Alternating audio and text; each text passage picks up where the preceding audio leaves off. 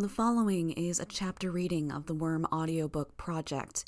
Please support the original author at parahumans.wordpress.com or by donating to his Patreon at patreon.com/wildbow.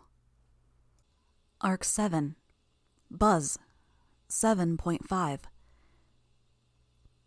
It's too dangerous to stay here. Brian spoke. What? Lisa and I asked him almost simultaneously. They've got too many heavy hitters, and they have absolutely no reason to hold back anymore. After the ABB thing and the issue with Bitch earlier today, with the number of powered individuals they've got at their disposal, they can probably figure out our general location and go on the offensive. We can't afford to still be here if they decide to try and root us out, or if they lay siege to the docks. So, what, we run? Alec asked. Tactical retreat, just to be safe, Brian stated, his voice firm, in case Empire 88 does decide to organize and come after us in force. I spoke up. Even if they don't blame us for this email that's outing them, secret identity-wise, I'm betting there's going to be more than a few that just want to hurt someone and vent their anger, and we did just get in a fight with their people. It makes us an easy target. I'm with Brian. I think we should lay low, at least for now. Okay, Lisa said. I'm not sure I agree, but I don't see any harm in it. You guys think you can convince Rachel? Already did, Brian said. More or less. She's packing up her personal dog shelter, and she'll be ready to go the moment transportation arrives. Lisa, first thing, I want you to get on the phone with Coyle. Get that transportation. I'll text you the directions to the place. And get Coyle to make a statement. Have him make it damn clear to Empire 88 that he's responsible for this email. I don't think he'll be willing, as far as fessing up. Tell him that I'm not going to sign any deal with him if he can't own up to this and get the heat off us, when we weren't informed and we didn't agree to taking this kind of action. Lisa frowned. Okay. If he's as clever as he acts like he is, he'll find some angle to make it work. All right, I'll try. What else? Take Alec and find a place to stay with Rachel and the dogs. I think Bitch has more than one shelter like the one I saw today. If none of those places work, ask Coyle for a place. Lisa nodded. Okay. What are you doing? Taylor and I will stay at my apartment. It's out of the way, and so long as we don't go out in costume, we shouldn't run into trouble. I'd be staying at his apartment? I could remember the tension from the last time I'd been there alone with him, just how aware I'd been of his presence. The idea of going there to stay overnight forced me to focus very carefully on keeping my expression impassive and my hands from fidgeting. I was glad for the distraction of Alec's response. The fuck? He spoke. You're telling us to get out of here, stay in some random place with a bunch of dogs while you go home and kick back? Do not get on my case right now, Alec. Brian pointed a finger at Alec. As a member of our group, you agreed to answer your fucking phone when it goes off. I'm not much happier with Lisa for not having a phone ready, but you're the one I'm really pissed at. From what I heard, if things had gone a little differently, one or both of your teammates could be dead, because you guys weren't able to back them up when Taylor asked for it. Alec's eyes narrowed, but he didn't reply. Brian's voice was low, his tone controlled. I'm angry enough that you should count it as a good thing that you're not staying at my place and having to put up with me. That's why you're not coming with me. I also need a level head with you and Rachel, and that means Lisa goes with you too. I'd leave Taylor instead, but I'd rather spread out firepower between our two teams. Whatever. Alec looked back to the TV. Forget I mentioned anything. Before Brian could get on Alec's case again, I cut in to ask, shouldn't we all maybe stay together? No, Lisa answered me. Brian has the right idea. Together as a group of 5, we might draw attention from anyone keeping an eye out for our team, especially if there's dogs around. Having 2 teams mean we can mount a rescue or provide a distraction if one group gets in a bad spot. Keep your phones on and answer them if anyone calls. We take turns checking in on each other every half hour, using the same passwords as before. Brian instructed.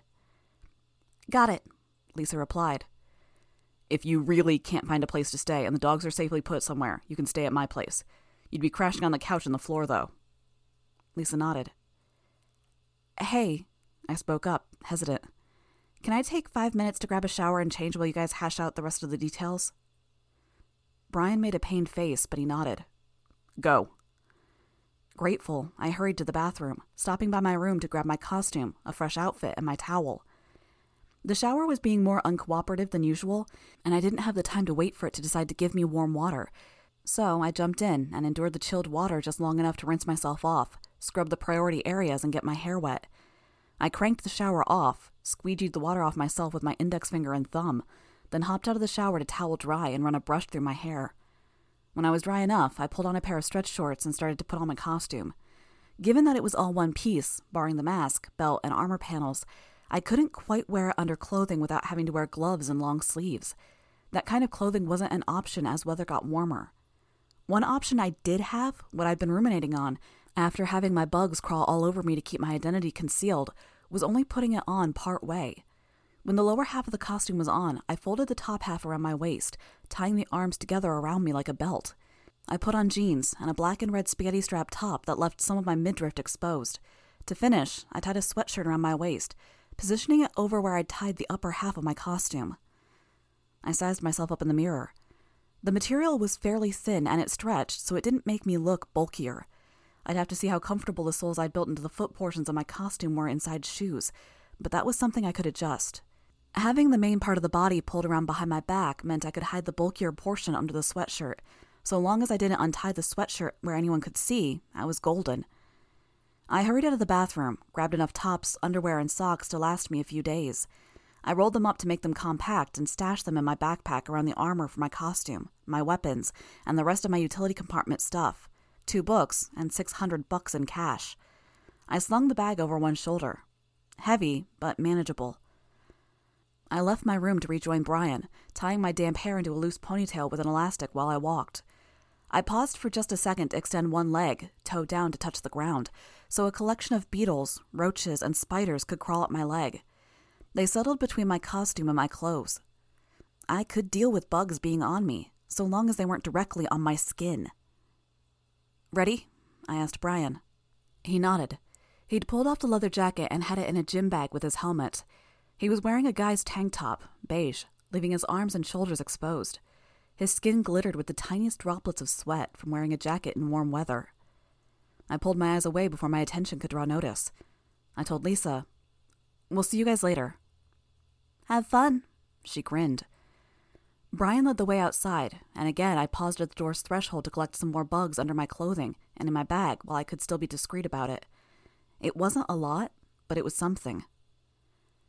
He seemed to be deep in thought, and there was good cause for that, so I didn't bother him as we walked to the bus stop. "Am I being paranoid?" he asked me as we arrived. I'm not the person to ask. As far as I'm concerned, when you're talking about capes, you can't take too many precautions, especially with a group as influential as Empire 88. I'll rephrase the question then. Do you think the others will think I'm being paranoid? Honestly, probably. Damn it. Our conversation stalled when more people joined us at the bus stop. I just realized. Brian spoke. I never asked if you wanted to stay over. I looked up at him. I wasn't sure how to answer without conveying my full feelings on the subject. Keep it simple. I do. It's totally fine. After I was first introduced to the others, I did that a lot. The guys complained about it, and my sisters mentioned it too. I take charge, make calls. Really, it's cool. It makes sense given... I paused, keeping the civilians that were in earshot in mind. The situation. And I like your apartment, so I don't mind staying there. Yeah? Definitely. Hell, I'd have you decorate my apartment when I got a place of my own. He chuckled. I'll do that for you if you make me that outfit we talked about before. The costume. I'd almost forgotten. Thanks for reminding me about that. It sort of slipped my mind. Considering it? Yeah, maybe. It's a big job, but I guess I have more free time now, and, yeah, that's pretty much it. I could maybe do it, sure. Obviously, I couldn't and wouldn't mention the fact that my decision to ally myself with the Undersiders for real was a factor. Yeah, I know you. It gives us something to talk about while I'm staying over, too. I don't think we'll lack for conversation topics. He smiled at me. That boyish smile that I'd noticed on day one. If I was being honest, I would even say it was tied with his voice for the thing I liked most about him, aesthetically. It was maybe unfair to think so, but I generally saw the vast majority of teenage boys as awkward people, that combined the traits of a child and an adult in the most unfortunate ways possible. Brian was the opposite, and it was his voice and his smile that really nailed the effect. I felt my ears warming up in the telltale sign of an incoming blush and looked away, distracting myself with an exhaustive investigation of a brown paper bag by the side of the road. If I kept on that particular line of thinking about Brian's better qualities, I was guaranteed to wind up saying or doing something to embarrass myself. The bus arrived and we climbed on. I flashed my school ID while Brian paid with tickets. I found an empty seat and Brian stood next to me, holding the pole.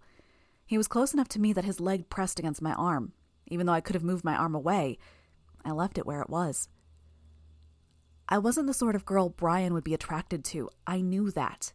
I could settle for just his presence and friendship. I could enjoy it if there happened to be casual body contact between us, even if it was a bit pervy. Our brief conversation had let me relax and start to enjoy the possibility of an evening in Brian's company. But what I saw next was a bucket of cold water to the face.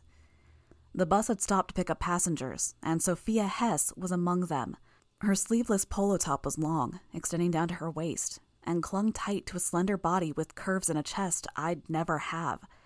The tennis skirt she was wearing was only barely long enough to be decent. More than one set of eyes turned her way as she boarded the bus. Brian's among them. She was oblivious to the attention and to my existence, preoccupied with a conversation over the phone.